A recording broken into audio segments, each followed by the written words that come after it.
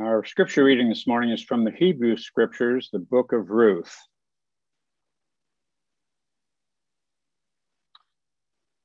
During the days when the judges ruled, there was a famine in the land. A man and his wife and 2 sons went from Bethlehem of Judah to dwell in the territory of Moab. The name of the man was Elimelech. The name of his wife was Naomi. And the names of his 2 sons were Mahlon and Chilion. They were Ephratites from Bethlehem in Judah. They entered the territory of Moab and settled there. But Elimelech, Naomi's husband, died. Then only she was left along with her 2 sons. They took wives for themselves, Moabite women. The name of the first was Orpah, and the name of the second was Ruth. And they lived there for about 10 years. But both of the sons, Mahlon and Chilion, also died. Only the woman was left without her 2 children and without her husband.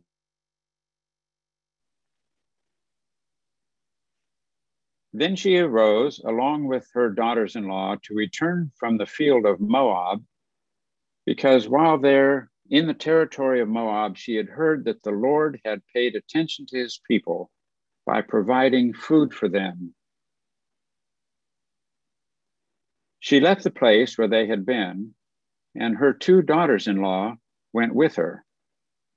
They went along the road to return to the land of Judah.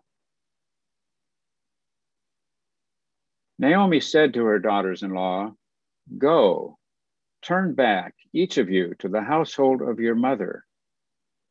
May the Lord deal faithfully with you, just as you have done with the dead and with me. May the Lord provide for you so that you may find security, each woman in the household of her husband." Then she kissed them, and they lifted up their voices and wept. But they replied to her, "No, instead we will return with you to your people." Naomi replied, "Turn back, my daughters. Why would you go with me? Will there again be sons in my womb, that they would be husbands for you? Turn back, my daughters. Go. I am too old for a husband. If I were to say that I have hope, even if I had a husband tonight, and even more, if I were to bear sons, would you wait until they grew up? Would you refrain from having a husband? No, my daughters. This is more bitter for me than for you, since the Lord's will has come out against me." Then they lifted up their voices and wept again. Orpah kissed her mother-in-law, but Ruth stayed with her. Naomi said, "Look, your sister-in-law is returning to her people and to her gods. Turn back after your sister-in-law." But Ruth replied, "Don't urge me to abandon you, to turn back from following after you. Wherever you go, I will go, and wherever you stay, I will stay. Your people will be my people, and your God will be my God. Wherever you die, I will die, and there I will be buried. May the Lord do this to me and more, so even if death separates me from you." When Naomi saw that Ruth was determined to go with her, she stopped speaking to her about it. The word of God for the people of God. Good morning, friends. It is a pleasure and an honor to be with you once again this morning. My name is Reverend Ashley DeTar Birt, pronouns she, hers, and I am here in New York City. Happy to be joining you. Honored to be here when my friend Bruce cannot. I hope that he heals quickly, but I am happy to be able to bring the word to you all today. And so I invite us just to go into a moment of silence before hearing our sermon for today.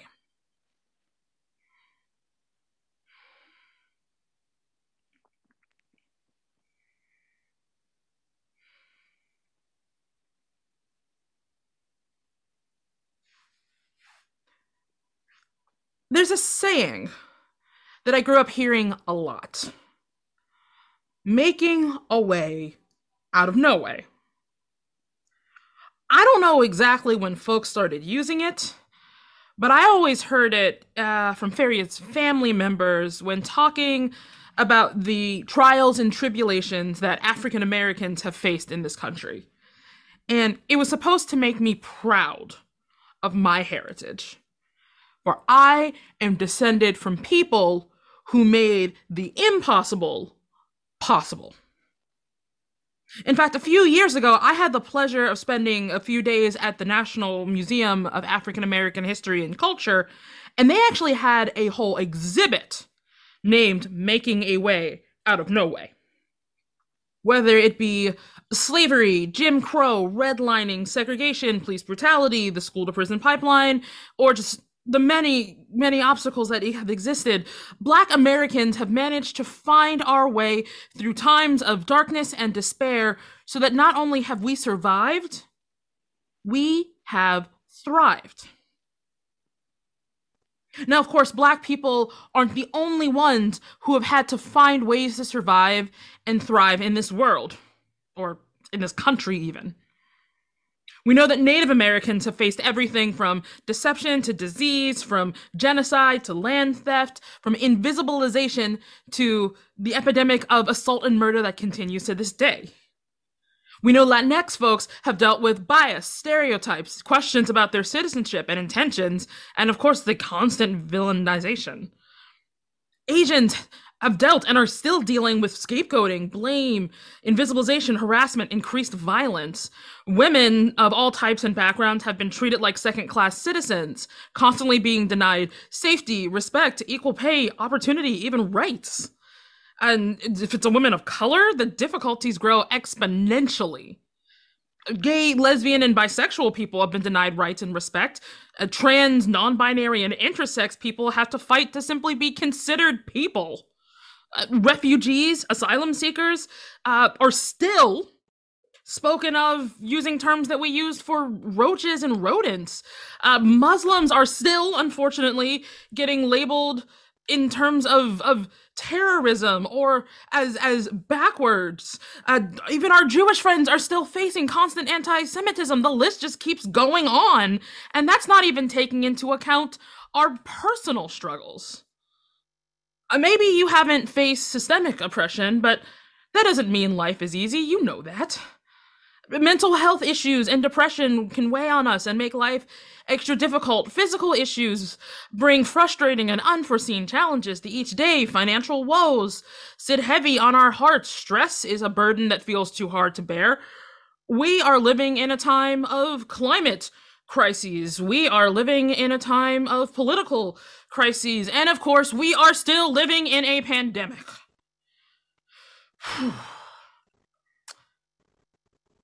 Worrying about our friends, our family, pastors, our country, it can feel like a full-time job.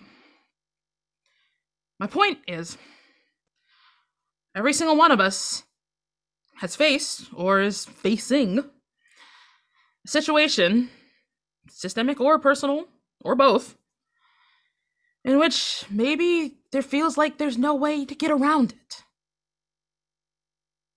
But the saying isn't, there's no way. It's making a way out of no way. And if scripture teaches us anything, it's that we are part of a faith, of a tradition, of a long line of connected people who have somehow found a way, which means that we can too. When the disciples no longer had Jesus on earth to guide them, they made a way. When the Israelites had to wander through the desert, they literally made a way. And as our text shows us today, when there was no way, Ruth and Naomi made their own way. And they did that by coming together. Let me set the stage for you. The book before Ruth is the book of Judges. And the last words in the book of Judges are, "In those days there was no king of Israel, and all the people did what was right in their own eyes." In other words, it was everyone for themselves. The end of the book of Judges is harsh and violent, so when the book of Ruth begins with, "In the days where judges ruled," we know that things have not been well. Adding on to that, the town of Bethlehem, which literally means house of bread, is dealing with a famine. The house of bread has no bread. The text doesn't indicate that the famine is supposed to be a punishment for anything that happened in Judges, or quite frankly, anything else that's happening at the time of our story. It's just one of those things that's happening. So our story starts with times that are so harsh that a man, Elimelech, has to move his family, his wife, his 2 sons, their wives, to the land of Moab. Now right there, things seem to already be in a place of hopelessness. But consider his name, Elimelech. The pronunciation Elimelech sounds like the Hebrew words for "my God is king." His name alone is a reminder that in the days when there was no king, there was still God. Now, things in Moab didn't exactly turn out how the family expected. Elimelech dies, and then his sons, Mahlon and Chilion, names that happen to sound like the words for sickness and consumption, they pass away a decade later. What's more, they pass away before bearing any children, specifically sons. By verse 5, we have Naomi, wife of Elimelech, with 2 daughter-in-laws, no husbands, no sons, no grandchildren. And this is a world in which men were necessary for survival. They were the ones with the money, potentially with land, with livestock, and with all the social power. Male children could grow up to obtain said power, yet by verse 6, all of the men mentioned at the start of the story are gone. In short, we have 3 widows with the hardships of their past and a high likelihood of hardship in their futures.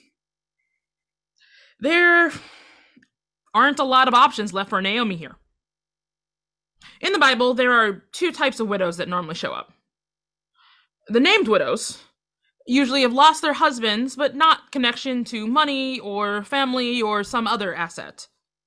The unnamed widows, well, they usually have no assets, no finances, no social clout, nothing. They are associated with poverty, mourning, and desolation. So when scripture tells us things like look after the widows and the poor, this is who they mean.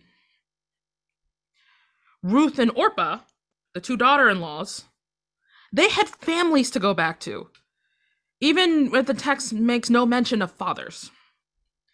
There were people who could take care of them and look after them, and there was even still potential for new husbands. Naomi, on the other hand, she didn't have any family left. She didn't have the possibility of finding a new husband, and she certainly wasn't going to have any new children, let alone sons. She knows that her fate lies more with the unnamed widows, those who beg in poverty. And so she sees no value in herself, going as far as to tell her daughter-in-laws May the Lord deal kindly with you as you have dealt with the dead and with me. She's so lacking in hope, she's considering herself already dead. Did I mention Naomi's name means pleasantness? The words halak and sub, or to go and to return, come up 7 times and 8 times in this passage, respectively. This movement from Judah to Moab and back to Judah, from fullness to emptiness of family and opportunity, is vital to this story, which makes it all the more ironic when both Orpah and Ruth declare that they're not going anywhere. They want to stay with Naomi, and Naomi, of course, doesn't want that. She knows the road ahead will be hard, and she's no intention of bringing either of these women along for the ride. They have potential, she thinks.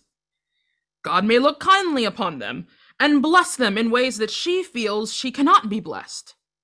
She feels as if she has no worth of her own, to the point that the only value she can imagine having for these women is if she herself could bear sons, which would still be ridiculous because, what, are they supposed to wait for her sons to grow up so they can marry them? No. There's no way possible for them to stay together, she thinks. So once again, she sends them off. And Orpah listens. And that's not a good thing or a bad thing necessarily. She was told what to do, and she did it. What happens next? We simply don't know.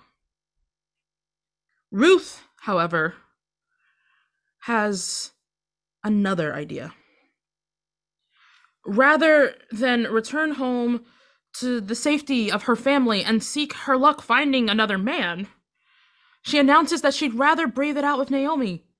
And pretty famously, she says, "Do not ask me to abandon you or to turn back from following you. Where you go, I will go. Where you live, I will live. Your people will be my people, and your God will be my God.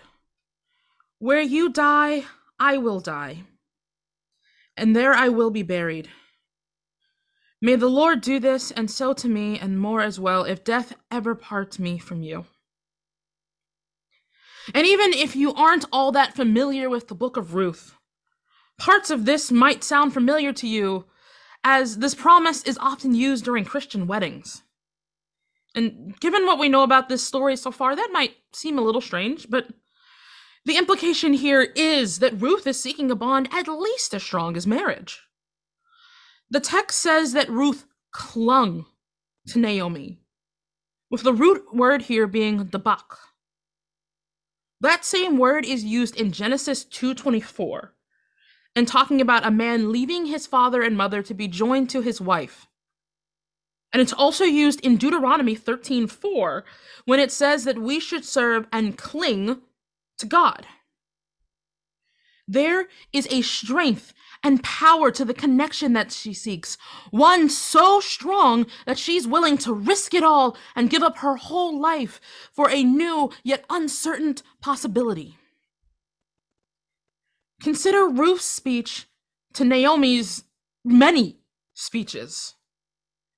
There are words of human loyalty and respect, of wanting to stick together in the midst of chaos and tragedy and do something that folks at that time simply did not do.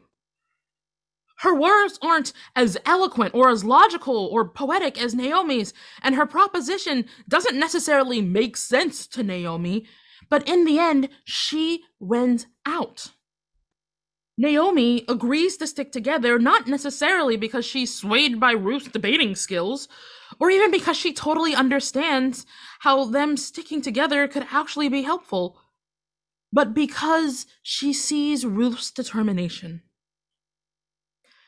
In a time of hopelessness and uncertainty, determination matters. It's what opens the door for the rest of the action in that story.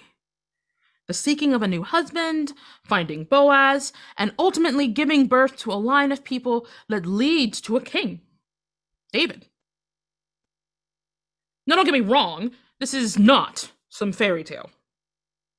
But in hearing this story and seeing how Ruth and Naomi came together and knowing that they made it through, I understand a little better how my ancestors made it through. In a time in which they had no power, no money, no clout, they did have one thing, and that will always be valuable. It will be invaluable, and that is each other. They clung to each other like Ruth clung to Naomi, and if it wasn't for that, I wouldn't be here today. If it wasn't for the clinging that so many folks throughout history have done, most of us wouldn't be here today. People were able, Ruth and Naomi were able to make a way out of no way because they had each other. Even if they didn't know what it meant for the future. Even if they didn't feel like they had power as individuals, even if everything else around them felt like it was falling apart.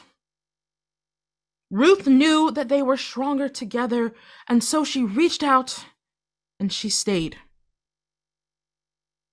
Her name, by the way, it means companion.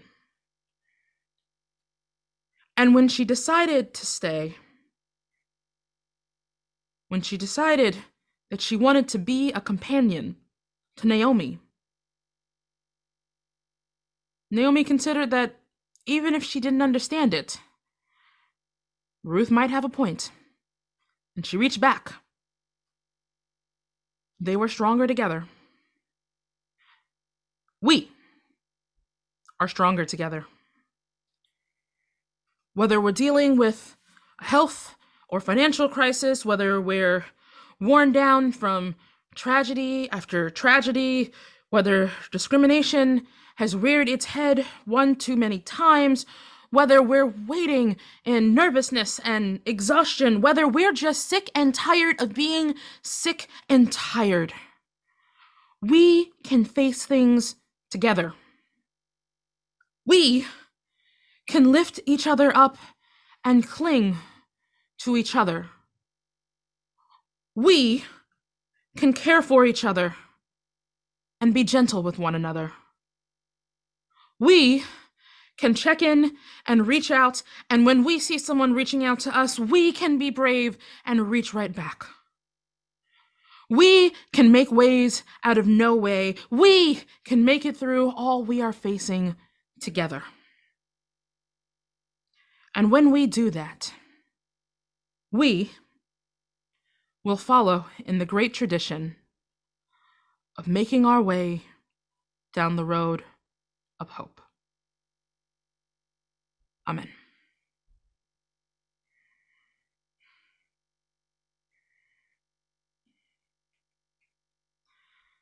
Friends, I invite you to join me in prayer at this time.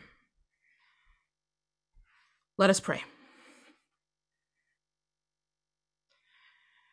Gracious Lord, we ask you to unite us together, to help us remember that this unity of the people of God must be manifested and be active in a variety of ways. God, we ask that you help us love one another, that you help us experience, practice, and pursue our community with one another, and that you help us to remember that through your love and your call, that we are obligated to give ourselves willingly and joyfully, so that we may be of benefit and blessing to one another. In your holy name, amen.